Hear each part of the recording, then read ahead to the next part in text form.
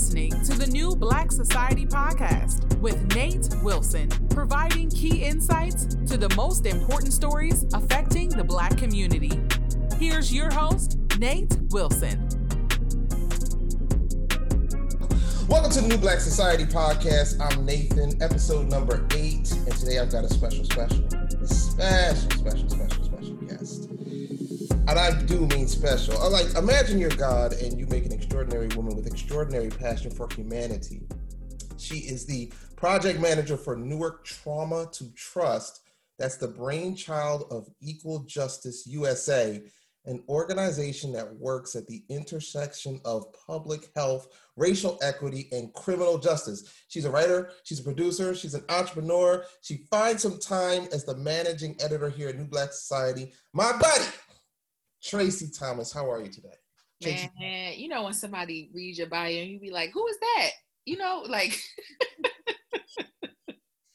I like 2 specials. I was like, yeah, okay, that could be me. And then you went about 6 specials in, and I was like, okay, I'll take it. I've always got to I've got to prep the audience. I got to let them know that I have a special guest, because people won't get he was talking to his friend. No, I got a special guest on the pod.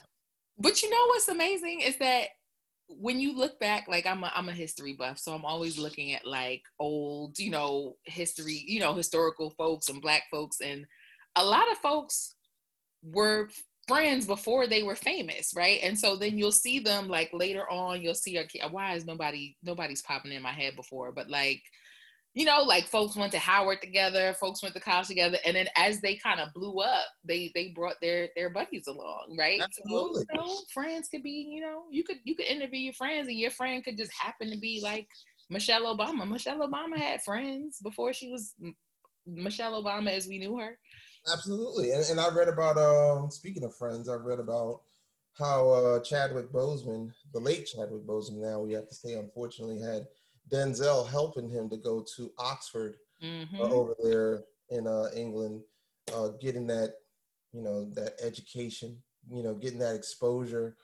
And basically it would be no Black Panther without that. So you never know who you run into. You never know who your friends are going to be when you're doing excellent things. How are you dealing with the Chadwick Boseman death? This is just something that just happened suddenly out of nowhere. I did not expect this to happen at all. Were you like super shocked? I think we all were shocked. Like, and it when I say it was a literal, I guess it wasn't literal. People use literal. It's not literal. It was an actual gut check, like gut punch. Like I felt like I was sucker punched when I saw the headline.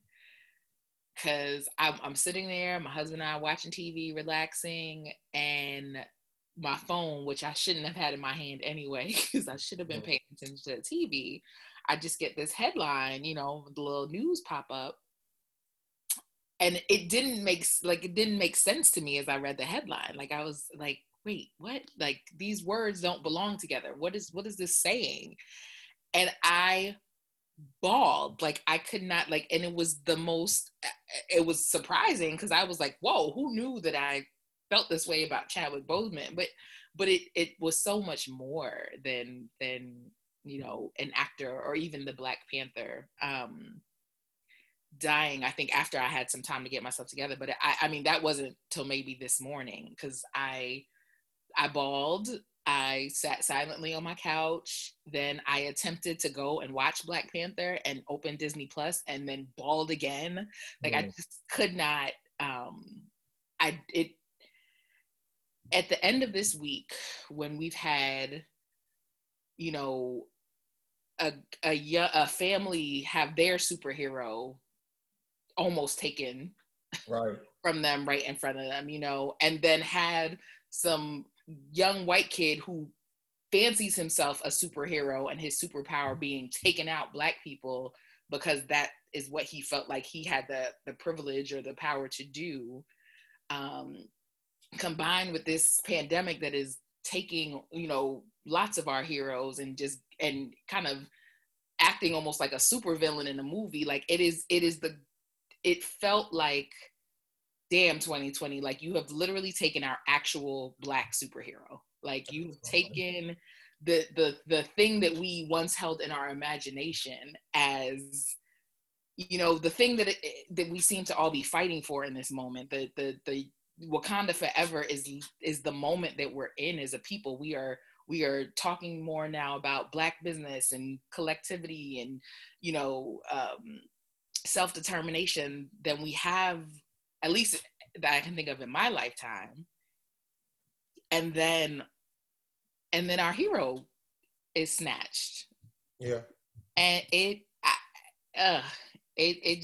took me out in a way that, you know, on that level, I just grieve for Black people.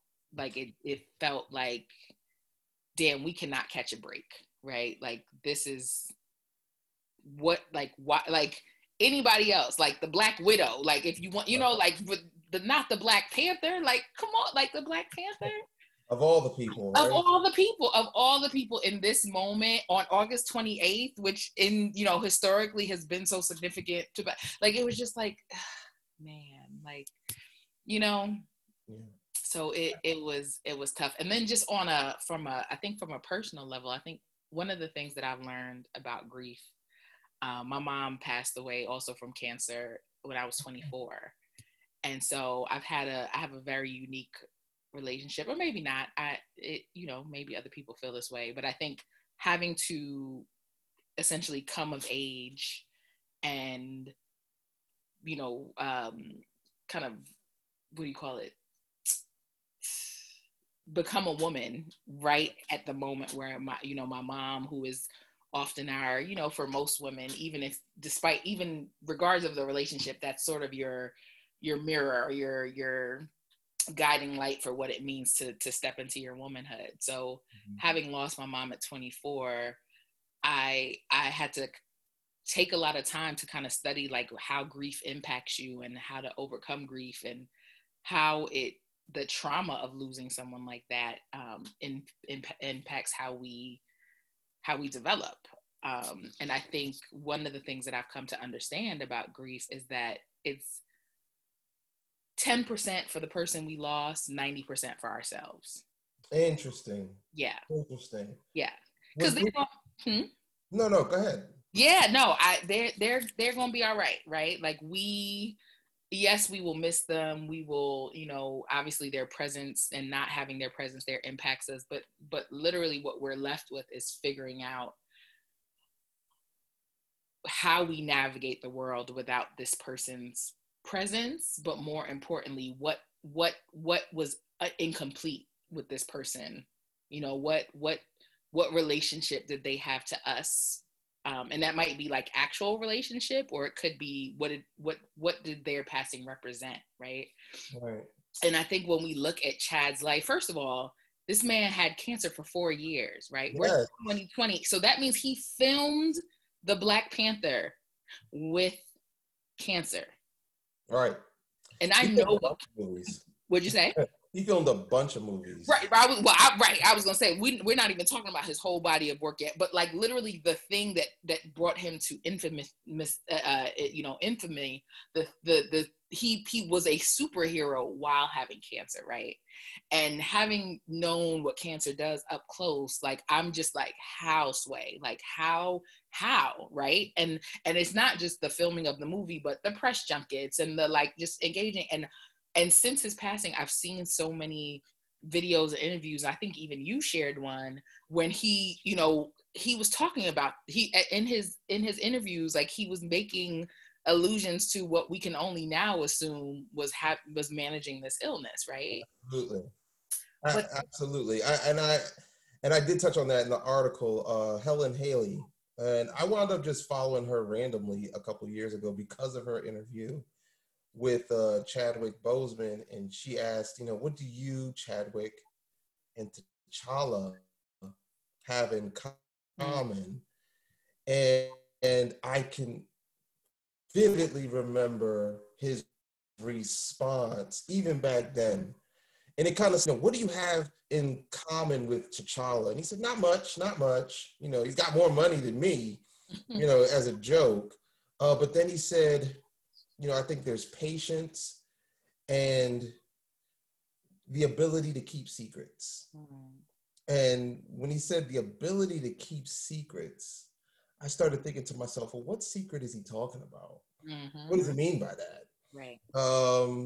And little did we know he was struggling with colon cancer. Man, he did. I saw another interview that he did at Sirius XM, and actually, this one made me think of you. Because it was right after I saw your post, and he was sharing a story about two young children, and he was talking about two young kids who had cancer, and they were holding on so that they could see the premiere of Black Panther. And right. I don't know if you saw this one, but he broke down. Like he had to, he started crying. He couldn't even complete the thought. And the thing that I noticed now and that struck me so much, it was two things. It was obviously like knowing how much sharing that, probably how much he saw himself in that sharing. Like, and you know, he was again probably mourning for himself as much as he was mourning for these two children. But he was sitting in between Lupita and Denai, and the way they instinctively, almost Dora Milaje style, just reached out to like comfort him. And I was like, this is Black people. Yes. It was so, and it wasn't, I'm getting choked up thinking about it, because it was beautiful. Like it was just a perfect moment. And I was like this Black man, and I appreciate Chadwick, because one of the things I loved about him is that I never felt like he was this iconic, you know, superstar personality person, right? Like when you see Chadwick could be Chadwick reminds me of like my homie. He reminds me of you, right? Like dope dude that's just super humble, super chill. You know what I mean? Like, you know, just like you could tell in school, like Chad was that dude that just rolled with everybody, but kind of stuck to himself, but just, you know, was a thinker. But when I think of like, you know, like his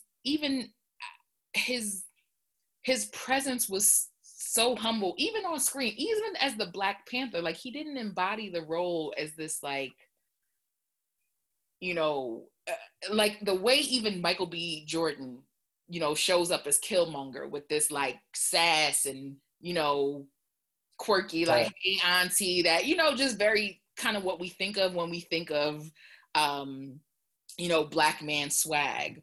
That's not who Chad was, right?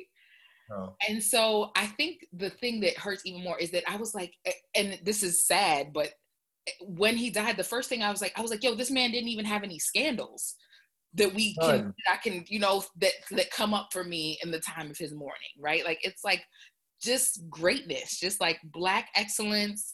The article that I read was like, he was survived by his wife and his children. And it was just like, like just, you know, that's it. And it was just like, to see this beautiful, humble Black man and these Black women just kind of reach out and gently, and the other thing that struck me about it, that it wasn't overly like, I want to protect you from having feelings, or like, we need to save you. It was just like, I'm here, bro. Like, we got you. Like, go on, do what you need to do, you know? And I watched it and I was like, I wonder if they knew. Like, I wonder if those around him, like if he had to share with those, you know, closest to him, and like, you know, but whatever, it didn't even matter. It was just such a beautiful moment. And not only was it a beautiful moment, it was a situation where I think he had a really great team to where nobody leaked this information for 4 years. Yeah. Can you believe that? Listen, you know, a woman I follow, her name is Erica Hart, and she's one of, how I think most people know her is that she is a breast cancer survivor, and she had a double mastectomy, and kind of publicly would show this Black woman publicly show this her mastectomy, and kind of talk about cancer and sort of the, you know, as a young person. And she shared this morning that when she was first diagnosed with cancer, she was working with a nonprofit, and she hid it for the first almost year that she was there because she was afraid of how they would respond. And when she finally did share, the response from, you know, HR, the powers that be, were, well, if you cannot perform your job abilities, we will let you go. Wow. Right. And first of all, I was just like, F whoever that organization was. Right. I really wish she would have named them so I could just kind of go, you know, release some of this pent up frustration I have on that organization. But I was like, yo, and this man for 4 years and filmed how much, like Black Panther, which was a major, you know, like, and, you know, Jackie Robinson and who else did he play? Thurgood Marshall, and he played James Brown, like, you know. But I tell you, my guess is that working with all these Black folks is how he got to keep his secret. That's very true. Mm-hmm. I agree with that. Yep. I agree with that. But you can't do, he did Black Panther, he did Avengers Infinity War. Yes, he did Avengers Endgame. He did The Five Bloods. He did 21, what was it called? 21 Bridges. 21 Bridges. Yep. I mean, that's a lot of movies. That's a lot of lines to remember. That's a lot of actions to take place.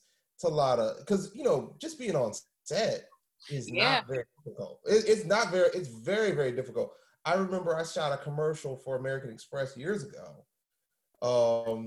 It was a 30-second spot. It took 8 hours. Mm-hmm. Yep. It was a full 8-hour day. I'm talking about tons of work. Yep. And tons of takes. And that was just for 30 seconds. For 30 seconds. I mean, we're talking about 10, 20-hour days. Right. For 4 years. And like,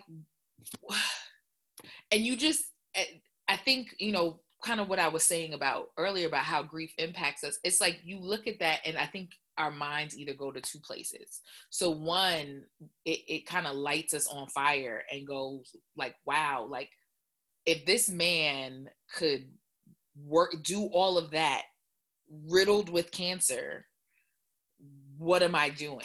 Right? Like, what am I doing? Like, what is my life? I'm like, Nate, can we postpone the podcast? Like, I'm having a bad week, and I'm like, but I'm not having a Chadwick bad week. Like, that's like, gotta step my game up, right? But then the thing that I'm afraid of, and the thing that I'm challenged by, is the flip side of that, where it's almost like, damn, yo, like this country will actually like work you to death, you know? Yeah. And that's the scary part. Like, I think, you know, it's a beautiful thing because I think he was on purpose, right? I do feel like he was like, you know what, if I only got this much time, I'm gonna go out with a bang. And I respect that, but I really want people to pause before we jump right into the, you know, I got to do it for Chad, because I think there's definitely a different way to look at that. And I wanted to get into that. That was the next thing that I wanted to talk to you about, Tracee. And I'm really interested in your opinion on this. Because I did allude to it in the article that I wrote, that, you know, he did all of this while having a cancer diagnosis. And it reminded me, and I'm sure you saw my post on social media where I spoke about the contractor in my home. Mm-hmm. And he told me that he had liver cancer. Mm-hmm. And he just kept working. I said, bro, maybe you better like rest up. Yeah. Maybe you better, you know, go home and be with your wife, be with your kids, spend some time, you know, see if you can get healthy, see if you can beat this thing. Nope. Right. I gotta do what I do. And he was just determined to do job after job after job. And it seemed like to me, he had it made up in his mind that this is how I'm going to go out working. This is who I am, a hardworking man who did his job, and I'm going to do as many jobs as I can. Mm-hmm. He was on his way to a job, and he dropped dead. before he could even reach the door. Yeah. And, it makes me wonder how we as Black people respond to these traumas where we get terrible news. Okay, you've got cancer. Yeah. Now I got to work myself to the bone, because I kind of feel like I know my time is up. Mm-hmm. I alluded it to the Walter White syndrome, if you ever watch Breaking Bad, Mm-hmm. where he gets this lung cancer diagnosis and then he goes from ordinary man, chemist, teacher, to the biggest, multi-million meth dealer right in America. And we all worship this, like, yeah, look what happens when you really turn it on. And yeah. is this how we should respond when we get this diagnosis? Is there a right way to do it? No is the answer, right? Like, no, there is no right way to do it. And I'll tell you one thing, I don't even know if I definitively have the answer myself, because so my mom, again, stage 4 cancer, when she finally found out, and we could have a whole other conversation about Black folks in the medical industry, and how she literally went for various testing for over a year, and they kept misdiagnosing her, and then finally caught it by accident when they thought she had something else. So that's a whole nother podcast on just like Black folks in the medical system. But they gave her 6 months, right? And I literally went to visit her for the weekend after her initial surgery, because again, she was supposed to have a small surgery for something else. And when they opened her up is when they found out that she had this cancer. Like, they thought she just had some cysts that need to be removed, right? So in the same weekend, when I was just kind of going to go say, hey, check in on her, I find out that she has this terminal diagnosis. And at that time I was living in Philly. My mother was in Jersey. I never went back. I didn't go back to Philly for another, I think it was maybe 6 months after that. Weekend, right? So I just with my weekend bag and was like, all right, job, I'm out, and I just came to be by my mom's side. And I think that experience for me set the tone for how I see life, because it taught me a couple of things. Like, it taught me that literally when it comes to life and death, the only thing that matters is like how much life you actually get to experience with the people you love, right? So in that moment, like when I made the decision, I wasn't worried about, and maybe this was also just me being, a 23-year-old, a 24-year-old, like I didn't care about no bills. I didn't care about accolades. I didn't care about, like, I was like, I'm out. Like, my mom's dying, like, forget everything, right? And then it also taught me that, like, I will be taken care of. Like, when I tell you that money was showing up during that period of my life, like, my job decided to keep paying me. I was on payroll for months. And they, like, after I told them, like, listen, this is what's happening. Like, I'm going, like, my job kept me on payroll. Other people were like, here you go. My aunt had a school, and she was like, can you just drop in and work with the kids, and I'll give you some. Like, it was like, when I tell you I didn't have to worry about anything, right? Yeah. And I think that, oftentimes, like, capitalism has trained us to think of survival and to think of, like, money, like, as the only source. But when I say that my spiritual, my spiritual resolve was so strengthened in that moment, because, it's something that my pastor says now. He says, like, money is a resource. It is not the source. Right? Very true. Listen. And I didn't get that until this moment where I was like, I'm going to focus on what matters. And I think that's the thing that's what we have to do, right? Yeah. And my guess is going to be for Chad, it wasn't money. I agree with that. You know, I don't know this man, so I could be making this up. His wife may have a whole different interpretation of the story and have a whole lot of things to say, but something about even just the choices he made in his role seemed very intentional, right? Yeah. And I think that's very different from even like, I think when you look at what's Breaking Bad, what's his name, Walter, yeah. That it's like, oh, so your life is coming to an end and you turn into a multi-million-dollar drug dealer. Like, well, I guess, but you know, it's just kind of like you could turn it on, or you could just be like, you know what matters to me most is my family. You know, what matters to me most is my legacy. And I think, you know, even in this moment, we were joking earlier about, you know, my bio and what I put in my bio. And I think the thing that I struggle with so much when it comes to, you know, how we think about people and how we celebrate people, especially in America, is that we don't always care about who they were as a person. And we only care when there's big, flashy, you know, fancy things and when people's names are in headlights. But, you know, it's a hard space to be, man. Like, because it takes the focus off people being like good human beings. I agree. Chadwick Boseman, you know, I say he was a real actor. You have actors and then you have celebrities. Right. Chadwick was an actor. He was definitely an actor. Other people are celebrities. Yeah, definitely. Acting. Yeah, or pretending to act. Right, exactly. You know? Attempting to act. And it's very rare that you get to see somebody, at least on a public space. I always am attracted to people who are truly passionate about what they do. Yeah. You know, they feel like this is what I'm on earth to do. Like, I'm not in it for the money. I'm in it because I just enjoy doing this. Right. And you didn't see Chadwick dress up in different, you know, in women's clothes. Sorry. Like, you didn't see him act a fool. He didn't take any roles. He didn't take any slave roles. Right. He always played very strong, prominent individuals. Jackie Robinson, Thurgood Marshall, James Brown. Even rumors he was going to play Gucci Mane, which I would have loved. What? Yes. Okay, that's a challenge. But, right, I'm like, how does the okay?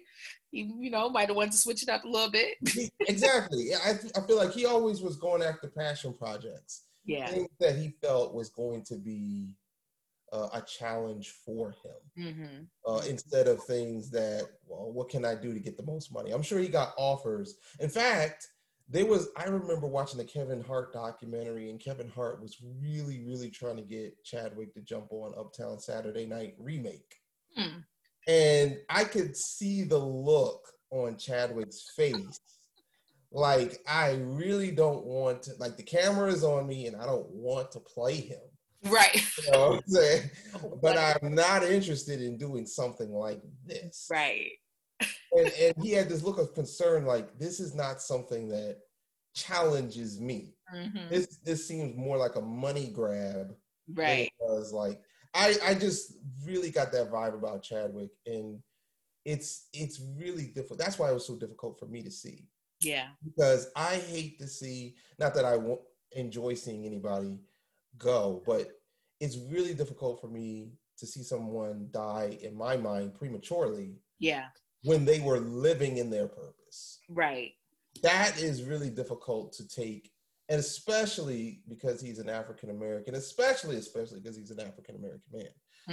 You know, that's really difficult. And he was an African American man of integrity and character. Right. And, you know, we don't have too many of those laying around. Listen. So to see that happen it's just like, that's a really difficult blow. And it's going to take a while for me to, you know, to get over that from a public figure space. Is this the most difficult celebrity public figure death that you think the Black community has taken? Oh, that's interesting.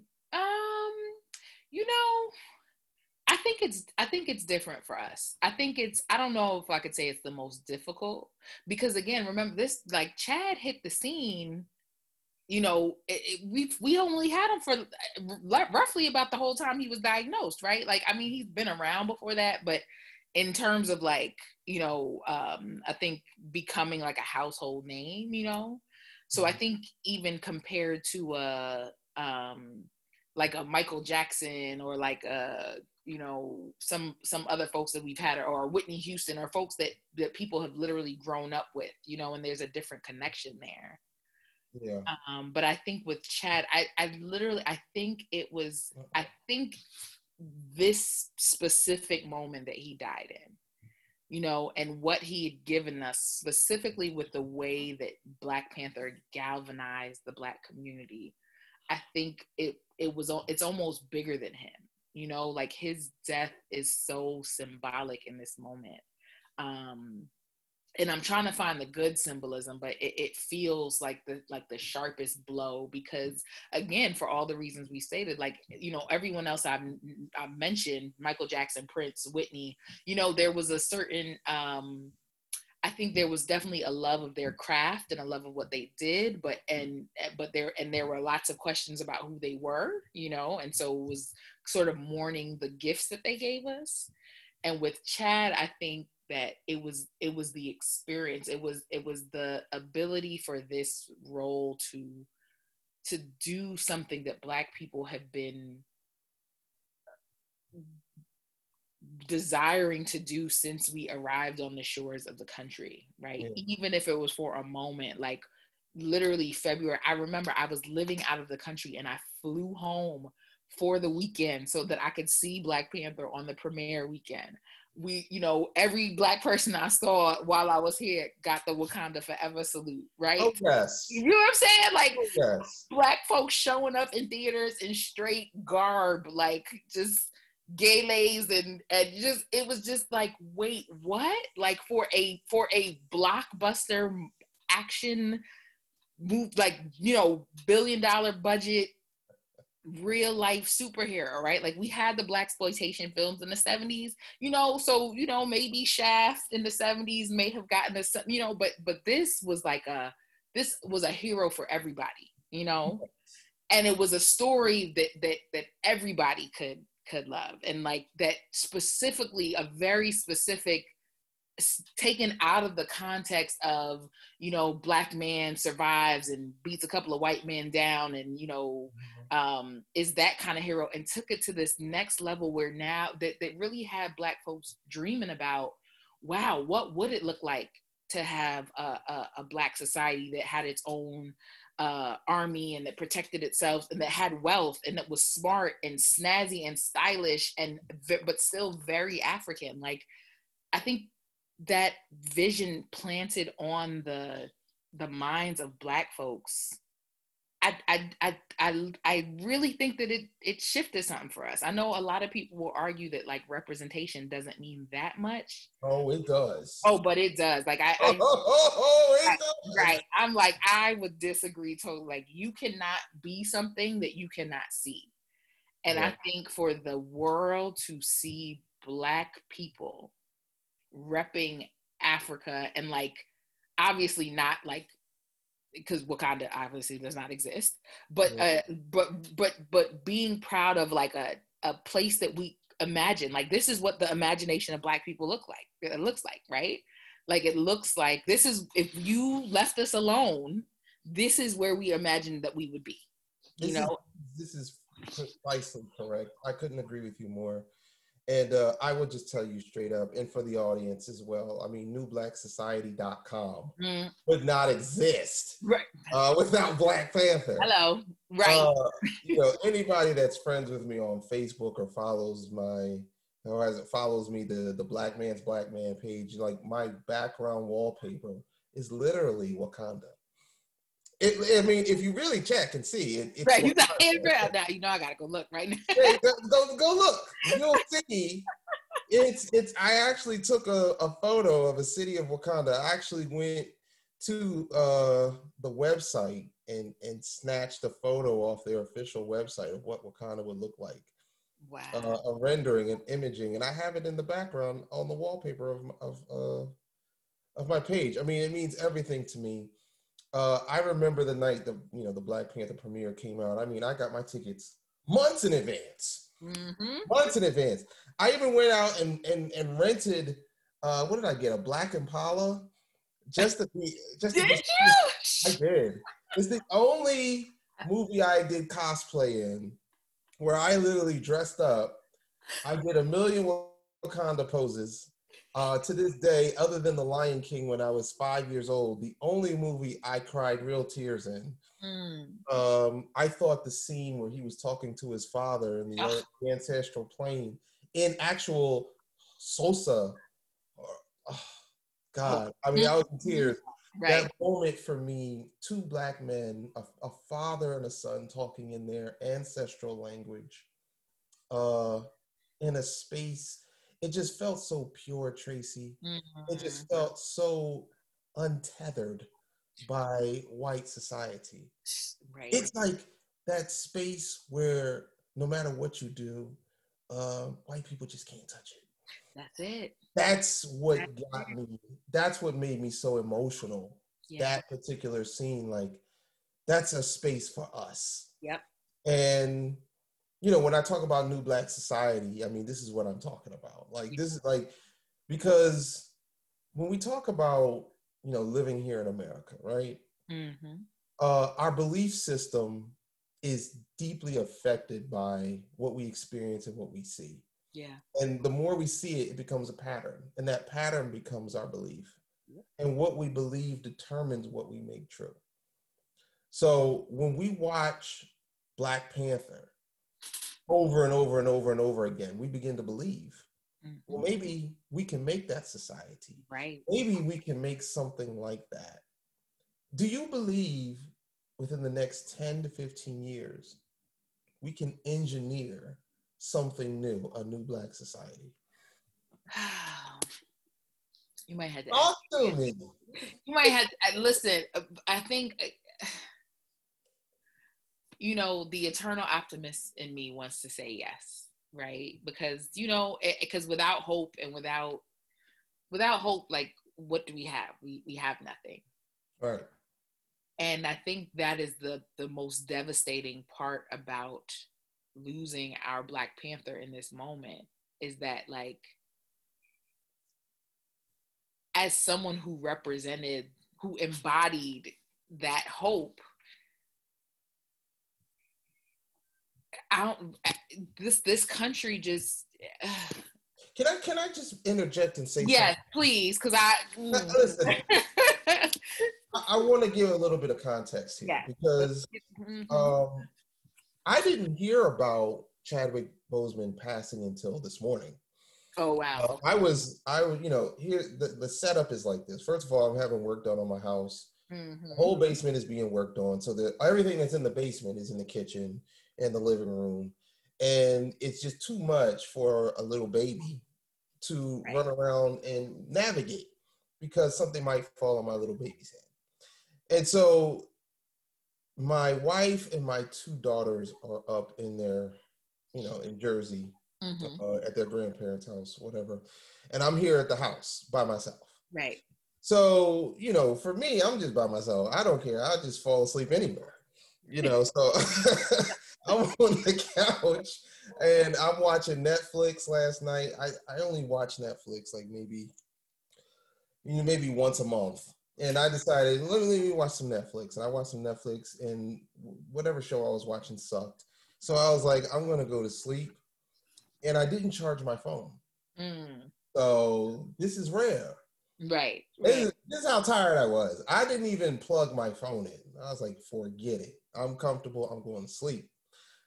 I wake up. It's 6 a.m. Now, that's not the time I usually wake up. I wake up around 4:35. Oh, wow. But that's a whole other podcast. Right. That's a whole other podcast. But it's Saturday, whatever. It's 6 o'clock. First thing I do, I brush my teeth. I plug my phone in. I say, you know what? Let me get my meditation on. Let me get do my morning routines, because this is what I feel like I need to do to keep myself centered. And so I did that first. I'm very thankful that I did. Because I don't check my phone when I do my meditations. I have my whole routine. That's a great So practice. it's a very good practice, and I recommend every black person. Everyone. That's a whole. See, I need to go through my whole. That's a whole. I'm not going to go off on a tangent. Let me keep going. So I go back to my phone. It's 7 a.m. My wife hits me up on Facebook Messenger. That's how we communicate most often. Mm-hmm. And she's like, Chadwick Boseman died. The first thought to my mind, I'm like, of course he would. Of course. Wow. Why? Of course. Like, it was almost too good to be true. Wow. Really? Was that your thought? That was your first thought? I didn't cry. I was angry. I was just angry because I was just like, of course, this would happen. And, when we talk about, see, for me, I don't want to get too conspiracy theorists. I try to manage my conspiracy theories. Listen, I try to. I have become a card-carrying member of the conspiracy. Okay, you know what? Then this is a safe space. It is a safe space. Look, at this point, I'm like, look, we could try them on. We could debunk them if we can, but at this point, I don't put anything past anybody. So I'm always willing to listen. That's what I tell my wife. I'm always willing to listen. That's it. Because nothing like the truth is often stranger than fiction, especially in this here United States of America. So hit me with it. What is it? So my conspiracy, I started thinking, the first thing that came to my mind was, oh, of course this would happen. Of course. Like, I almost anticipated it, which was sad. The second thought is, I got to write about this. I absolutely have to write about this because, Chad's my guy. I actually had the opportunity to meet Chad when he was doing 21 Bridges, which was filmed in Philadelphia. I did not know that. Very, very nice guy. Very, very nice guy. Soft-spoken. He's true to form. The way he is on camera is the way he is off camera. Right. I will absolutely tell you that. And I had no idea. That's it. I had no idea because he shot that end of 2018, I think, right around that time. So, yeah, I will tell you that I started writing and I started thinking and I started looking. What movies was he doing before he got the diagnosis?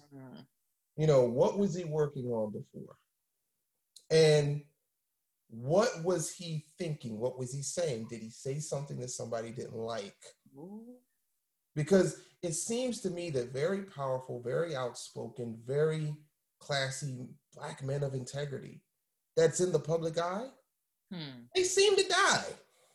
Wow. They seem to die. And I start thinking, and obviously the easy go-to is cancer, because you can't argue cancer. Right. You can't say anything else.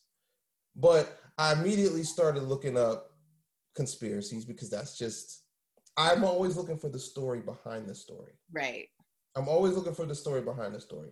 And so for me, my question becomes, how does a man that is as healthy as he was, because he exercised, he was never out of shape to me, how is a man who is in good shape, eats healthy, because he mentioned he had a vegan diet.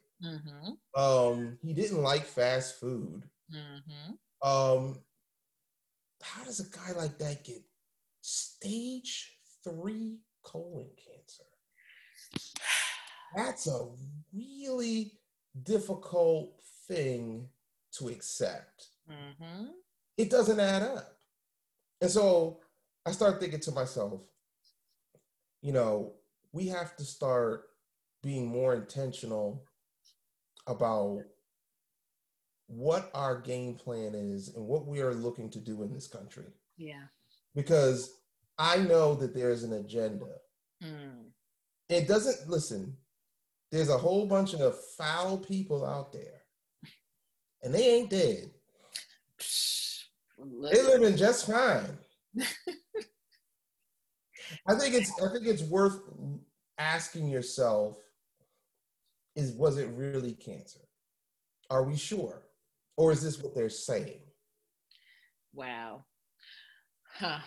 Listen, the thing about conspiracy theories for me is that sometimes they are too scary to even acknowledge, right? Because then when you, if you pull the wool back, it's like, okay, now what? So so if we go down that rabbit hole, it kind of feeds back to the question you asked me right before about, like, what do I, like, Black people in this country, and like what is the hope for them? Like, can we actually create this? And I'm like, did you see what's happening when we try? So it's almost like, the desire to be willfully ignorant in order to keep hope alive. Because if I were to have to believe that if I do good in this world, and if I attempt to be good specifically to Black people, that somebody will ultimately take me out. Like, for me, that I think for most humans, the law of self-preservation would keep us from actually doing the things that we were sent here to do. I agree. I do. Yeah. I do. Oh man. So, all right, we've talked about conspiracies. Let's move on. We're dealing with trauma, and you happen to run the Newark Trauma to Trust. Yes. Tell us a little bit about that. What do you do, and how do we get from trauma to trust? It's a great question. It is. So the Trauma to Trust program is a program designed to sort of heal, or at least reduce the harm of historical trauma between police officers and community members.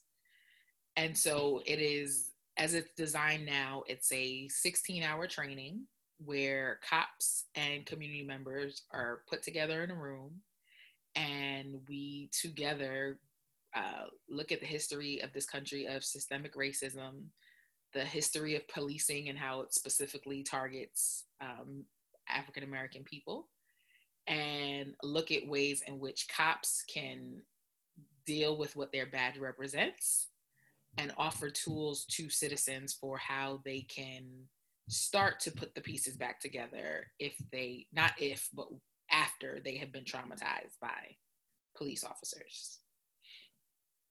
So I know right now, the country, or since George Floyd was murdered, there has been a lot of conversation in the country about, defunding police and police reform and all those things. And the program that I run has actually existed since 2015. And it was based in Newark because Newark has had a particularly contentious relationship with citizens and cops. And we have been able to make some significant headway as a result of the program. The reports of violent interactions with officers are down 50%. The increase of community programs that people have been deferred to instead of having to deal with the cops have increased, have had their funding increased, and have had more infrastructure built around them so that these programs can actually be sustained, so that they exist as a resource for people, so that they don't end up in the criminal, that pipeline. And most recently, Mayor Baraka, who is, doing his best to hold us down with all of the, shenanigans that politicians have to deal with. Yeah. But he recently diverted a bunch of funding from the Newark Police Department to an Office of Violence Prevention, which is designed primarily to offer community members the resources that they need so that they don't end up engaging in violent interactions. So he was actually able to defund the police, Ross Baraka. Yeah. So yep. Because by not dismantling, but yeah, defunding. So removing some of the budget from the Newark PD and diverting it to social programming. And most people's question when they talk about, well, what happens when there are no police? Well, first of all, the question that has been famously answered now is like, actually, what happens when there are police, right? Because if you look at the statistics on, crime being solved or crime being reduced or any of those things, most of them are not that, the stats are not that great in favor of policing, right? In favor of what police actually do to make people feel more safe. And so the funds that have been diverted are actually diverted to community programs like, supporting people with employment, supporting people with having their basic needs met, food, clothing, shelter, mental health services, domestic violence coordinators, or domestic violence abuse coordinators. So much of what ends up in the police docket are actually things that need social attention, right? That need social services. But because so much of that funding has been cut, now when you have these issues, the go-to has been to send officers. Right. And so the goal here is to sort of,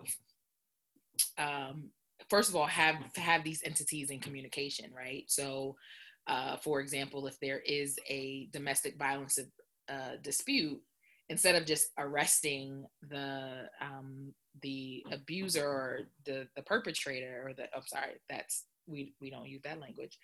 So instead of just arresting the person who has caused the harm, by having that person, obviously you want to separate the person to reduce the possibility of the harm being repeated, but then also, okay, what happens next? What services are you providing to both the person who has been harmed so that they don't have to end up just returning back to the person that's harmed them for, food, shelter, clothing, but then also what are you going to do with the person who has caused the harm so that they can address the root of their issues, so they're not just out here waiting to pop off on their partner again in the next few months, right? But the police don't have the bandwidth to handle that. So all they can do is arrest and lock that person up, which does not actually have the outcome that we desire. And so what our program does is kind of teaches these community organizations to work in partnership, to be in communication when there is a domestic dispute. The police officers, if they do intervene, at the same time on the scene is someone who is trained to work with those kind of situations, to de-escalate, to offer resources to the partner that's been harmed, right? And so this way we have sort of a full circle 360 degrees of care for community members, so people are not just out here getting locked up for crimes that are mostly a result of trauma, right? Because right. Yeah. So I want to, when you talk about this stuff, I think about The Wire for whatever reason, and a quote came to me by one of the police officers who was a character in The Wire. His name was Bunny Colvin, and he was like in the police department for like 30 years. Mm-hmm. And he says, I've been on this beat for 30 years. And of all the work that I've done, all the arrests that I've made, I have to say that today it's worse than what it was 30 years ago. Mm. Do you feel that policing and community organization, all the work that you've done, all the people that you've helped, do you feel like things have gotten better in Newark specifically? And then in urban America, do you think that our community has improved from the community outreach from programs like yours?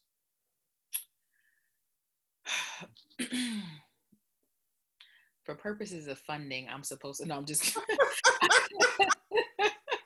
well, I joke, but the reality of it is, I mean, it's layered, right? Because unfortunately, so our program has existed for 4 years, right? Mm-hmm. And the battle for funding is one that every nonprofit has to deal with. But it also is I think it is the thing that perpetuates these cycles, right? Because you can have a program that shows excellent results, right? That shows like, yes, we are in fact moving the needle. But if the funders decide like, oh, you know what, that's not in vogue this year. Oh, you know what, like, we're gonna put our funds somewhere else, right? Then you don't have the resources to continue these programs, right? And I think that's the very thing that's happened over the years with even the social services programs, right? Like there's been so many people who have come in the hood and, you know, tried this program and tried that program and funded this cool creative project. And I think the challenge of longevity, of studying something long enough to see what it actually how it impacts us, does not get to happen in urban neighborhoods. Like we're always experimenting on Black people, right? And none of these experiments last long enough to actually show definitive progress. And I, you know, back to our conspiracy there, I'm pretty sure that's by design, right? That's not an accident. It's not an accident. There's a very, not at all. Yeah, no, I think that, you know, I think people with money like to pat themselves on the back by feeling they're doing something, by throwing money in foundations and, you know, throwing money in, you know, being philanthropists and, you know, funding things for a certain amount of time. I think they feel good. But really, if we're talking about like what is going to have a lasting impact on the community, like let's talk about redistributing wealth, right?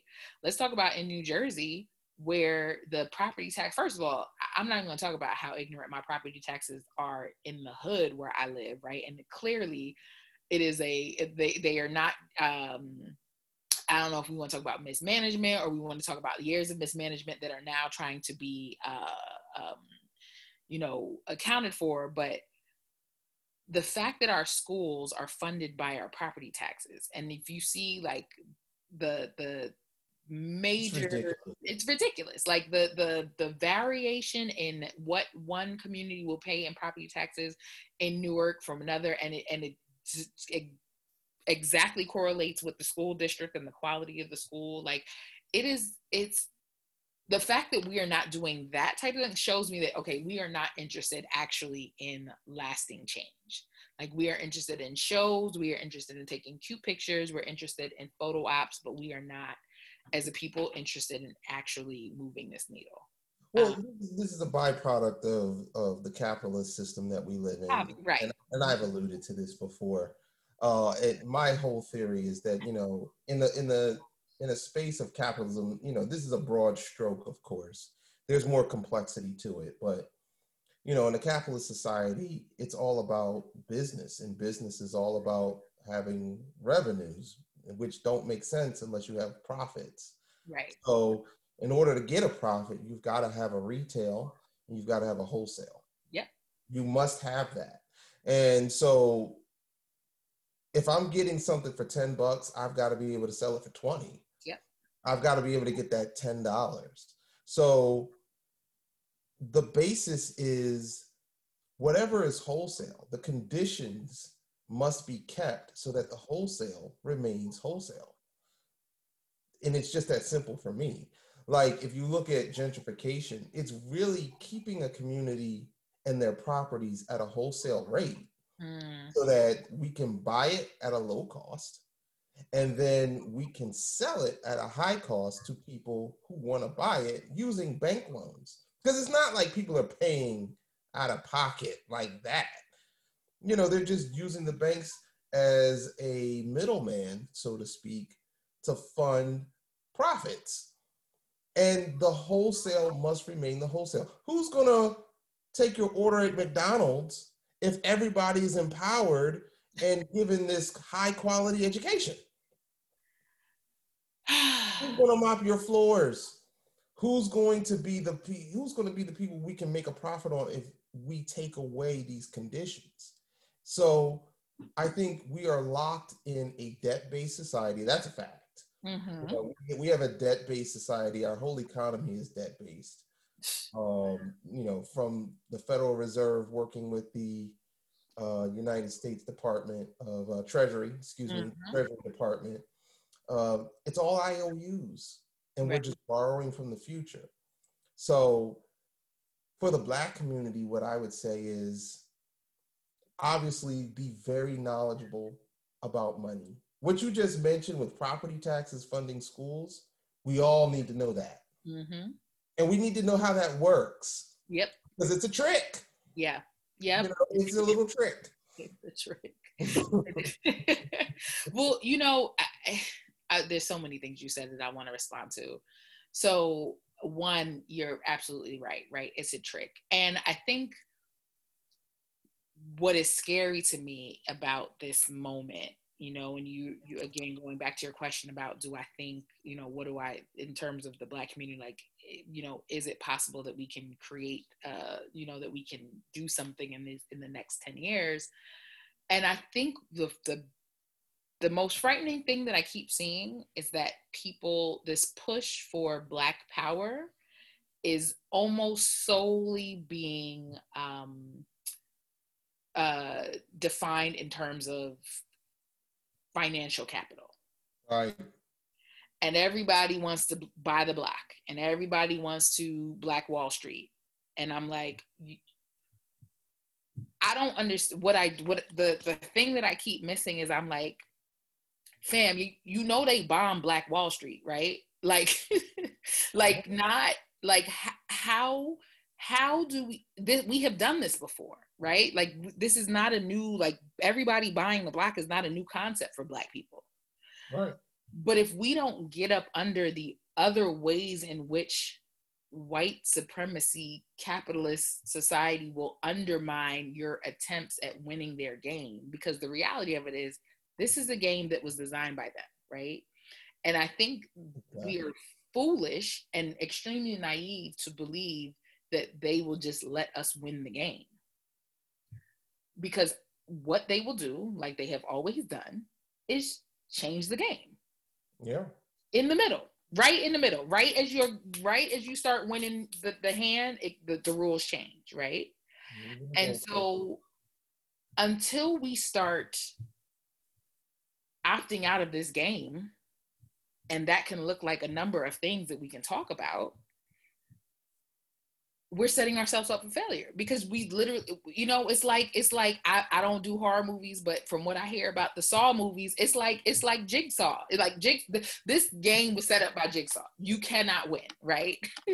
You can try, and you might get somewhere, but in the end, you know, a nail's gonna come swinging out and knock you in the middle of your forehead, right? Or somebody's forehead, right? So like, I don't even want to play the game, because I think then just by playing, like, they win, right? Because now it's more hands in their pot of creating these dynamics and creating these setups where, you know, we got to keep a certain group down. So now it's the black you know, Ivy League graduates are, you know, we're better than the Black hood folks. So it's okay if the Black hood folks work at McDonald's, as long as the Black Ivy League folks have, you know, we could get brunch and mimosas in our, you know, fancy little spots, right? I like brunch and mimosas. I mean, I love, you know, I prefer Bellinis, but okay. You know, listen, French toast is bae, right? All day. But I think coming from, okay, so for context, like I, you know, my family's from the Caribbean, right? And, you know, we from Dominica. Uh-huh. So small island, which thank you for asking, because it's an important context to make, because we are 70,000 people versus a Jamaica that I think Jamaica has, I want to say 1 million, 4 million or something like that. So the difference in our economy size, the difference in our GDP, makes for a very different experience for immigrants, both, you know, on island and away from the island, right? But something that I remember very distinctly as a kid growing up, my parents immigrated here before I was born. So I was born here, but I grew up in a very sort of cultural, like a very Dominican community in America. Okay. So all of my aunts and uncles, you know, on both sides of the family lived within like a 10-mile radius of each other. Oh. You know, we all went to the same church. We, you know, and then, you know, so we just the community just kind of built itself around itself. And as I got older, I realized, I was like, I don't think that I ever heard my parents or their friends talk about work outside of work. When they got together, and they got together often, I would see them in their work clothes, right? So the hustle up here is, there was a very powerful Dominican that worked at New Jersey Transit. And he would essentially like hire everybody. Like, so half of Dominica worked at New Jersey Transit because he would, hook them up and get them in. And so I would see people like in their like janitor uniforms and what I love though is that they would get together, and my dad and his friends, they would be quoting Shakespeare. They would be joking about, sports. They would be talking about like, math theories and science theories, and having these, brilliant debates. And I think what that showed me is one, not to define people based on what they do, right? Because I understood very early on that intelligence was not the work that you did did not define your level of intelligence. And people from Dominica take intelligence very seriously. It's very important. Like, to be dumb is probably like one of the worst things that you can do, the most insulting things you can do, culturally for us. And I think that is part of who I am. Like that experience of knowing people not defined by their roles at work, right? And knowing that even people who I knew for a fact went to work and cleaned toilets would come home and just be these full-bodied, vivacious, charismatic people, because they left their work one, and because they knew that what they were doing was noble because it was putting food on their table. Right? And that's what mattered. And so, it frightens me now when we're chasing this, chasing capital as the means of like defining ourselves or defining our community. And I'm like, nah, like there's another way. And I don't know that I have the 100% blueprint for what that way is, but there's a woman I follow on Instagram. Her name is the Instagram page is called the Nap Ministry.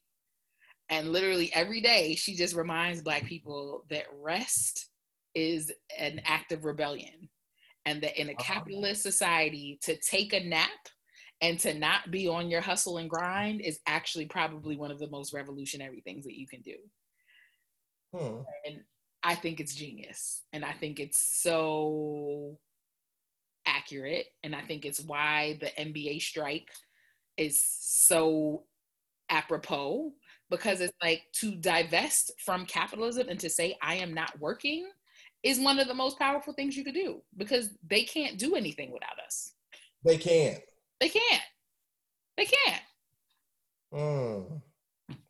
Now see that.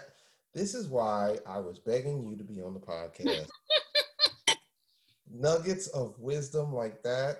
That is why I surround myself with extremely intelligent Black women. And listen, that was like the nugget of nuggets. That's probably like one of the best nuggets I've heard on the podcast so far. Growing up as an African American, from Philly, still live in Philly. I'm not going to give comments about that, but I just can say that growing up, it's all is capitalism. Yeah. And I also know thyself. I know myself very well. I know I'm a Capricorn. Capricorns are big on money, and I'm true to form with that. And I like it. But I think you made some very interesting points about the game.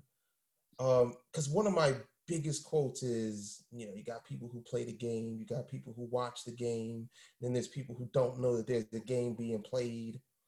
You can't change the game until you win the game, except for the fact that they keep changing this game. Right. And that's what started my exit strategy. Like, okay, maybe this game is rigged. Yeah. maybe this game is rigged. And if it is, well, what do I do next? And I think you said it best. Stop playing. Yeah. Stop playing. And that means retraining your mind to be grateful for things that don't involve money. You know, like when I have my morning routine, and I think it's appropriate for me to, you know, talk about it. When I wake up, I like to be up at 5. Sometimes I'll do 4:30. And I will go downstairs and I will go, first I'll look at my garden because I have one. And I will look at my tomatoes. You got a garden. I got a garden. Yes, I love it. I got burpee tomatoes. Yes. I have jalapeno peppers, bell peppers. I got eggplant. Yes. I got all types of herbs. I even got African leaves like cassava leaf. What? Lokia leaves. Yes. Yeah, I did. And I'll show you the photos. I have I took I popped the Malokia leaves last night. I harvested them, and I blended them, and I made a stew. All right now. Yes. Shout out to my African wife, Sheena. Yes.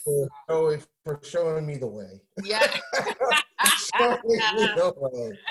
It's all her. But no, I would definitely say, you know, I spend my time in nature first because nature renews you. Shout out to Ralph Waldo Emerson. Hey. You know, and all the Africans before him who knew and that. all the Africans who really probably told them down villages and paved them and put up skyscrapers. Absolutely, exactly. No, it's true. And I think the first 10 minutes of my day is gratefulness. Yes. The first things out of my mouth is thank you. Thank you. And for things that have nothing to do with money. I always challenge myself, and this is part of the 48-hour challenge today, plug. 48-hour challenge, which is on New Black Society. It's absolutely free. I do not charge anybody for it. It's important to be grateful. And it's extremely important to be grateful for things that don't cost money. So I don't say thank you for my smartphone or thank you for my MacBook Air. Right. You know, I say thank you that I have a healthy body. Yes. Thank you that I can breathe. Yep. Thank you for the ability to hear the birds chirping. Thank you for, you know, the ability to hug my daughters. Things like that. And I think when you start your day like that, Tracee, your whole mood, your whole mindset begins to shift on what's important. Yep. And suddenly you realize maybe it's not so important for me to, you know, build some business just to make some money. Maybe it's important for me to do what I love. Yeah. And give to people. And maybe I'll just trust that the universe will give me what I need and the lifestyle that I would like to have in return. And I think that when you were discussing how when you were caring for your mom, you were living in your purpose, even though it was a very difficult, traumatic time. You were in your purpose, caring, loving, giving of yourself, because that's really what you do. Yeah. At least from the outside looking in, that's what you do. You are a caretaker of humanity. Ooh. And I appreciate people like you, because when you say those type of things, you put things into perspective, because people don't remember your revenues. People don't remember how much money you made or even what you did with your money. People remember how you made them feel. How you made them feel. That's really what it comes down to.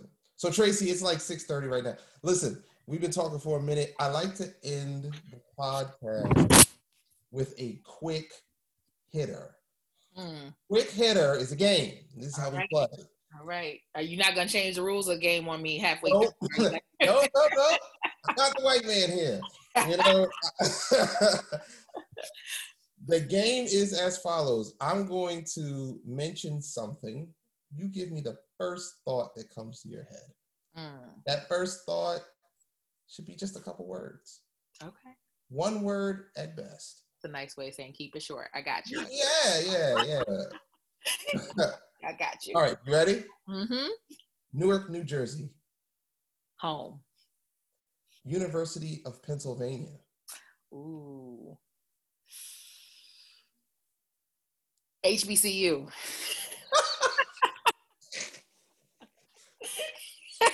Look, shout out to Du Bois. Those who know. Oh, yes. My man. The Caribbean.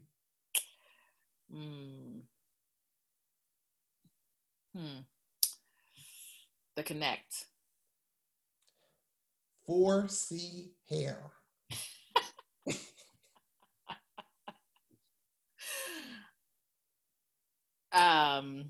What's that word? Eugenics. Is it eugenics? The one where they used to try to give us all kind of labels for That's your word, eugenics. All right, I'll take it.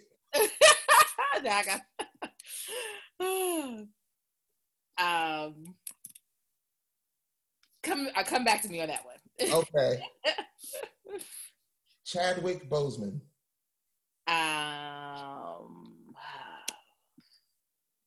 Damn. Yeah. Donald Trump. Oh, hell no. Just no. That's all I got. No. Police departments. I guess. Mm-hmm. The Black Lives Matter movement. Necessary. The diaspora. Winning team. Black capitalism.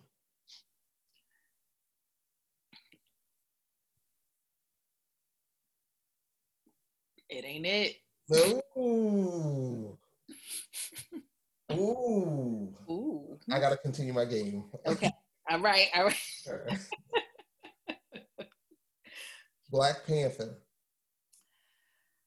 Wakanda forever. 2020. Ah! All right, and that's it. That's it. I don't even have a word for that. That's it. That's 2020 in a nutshell.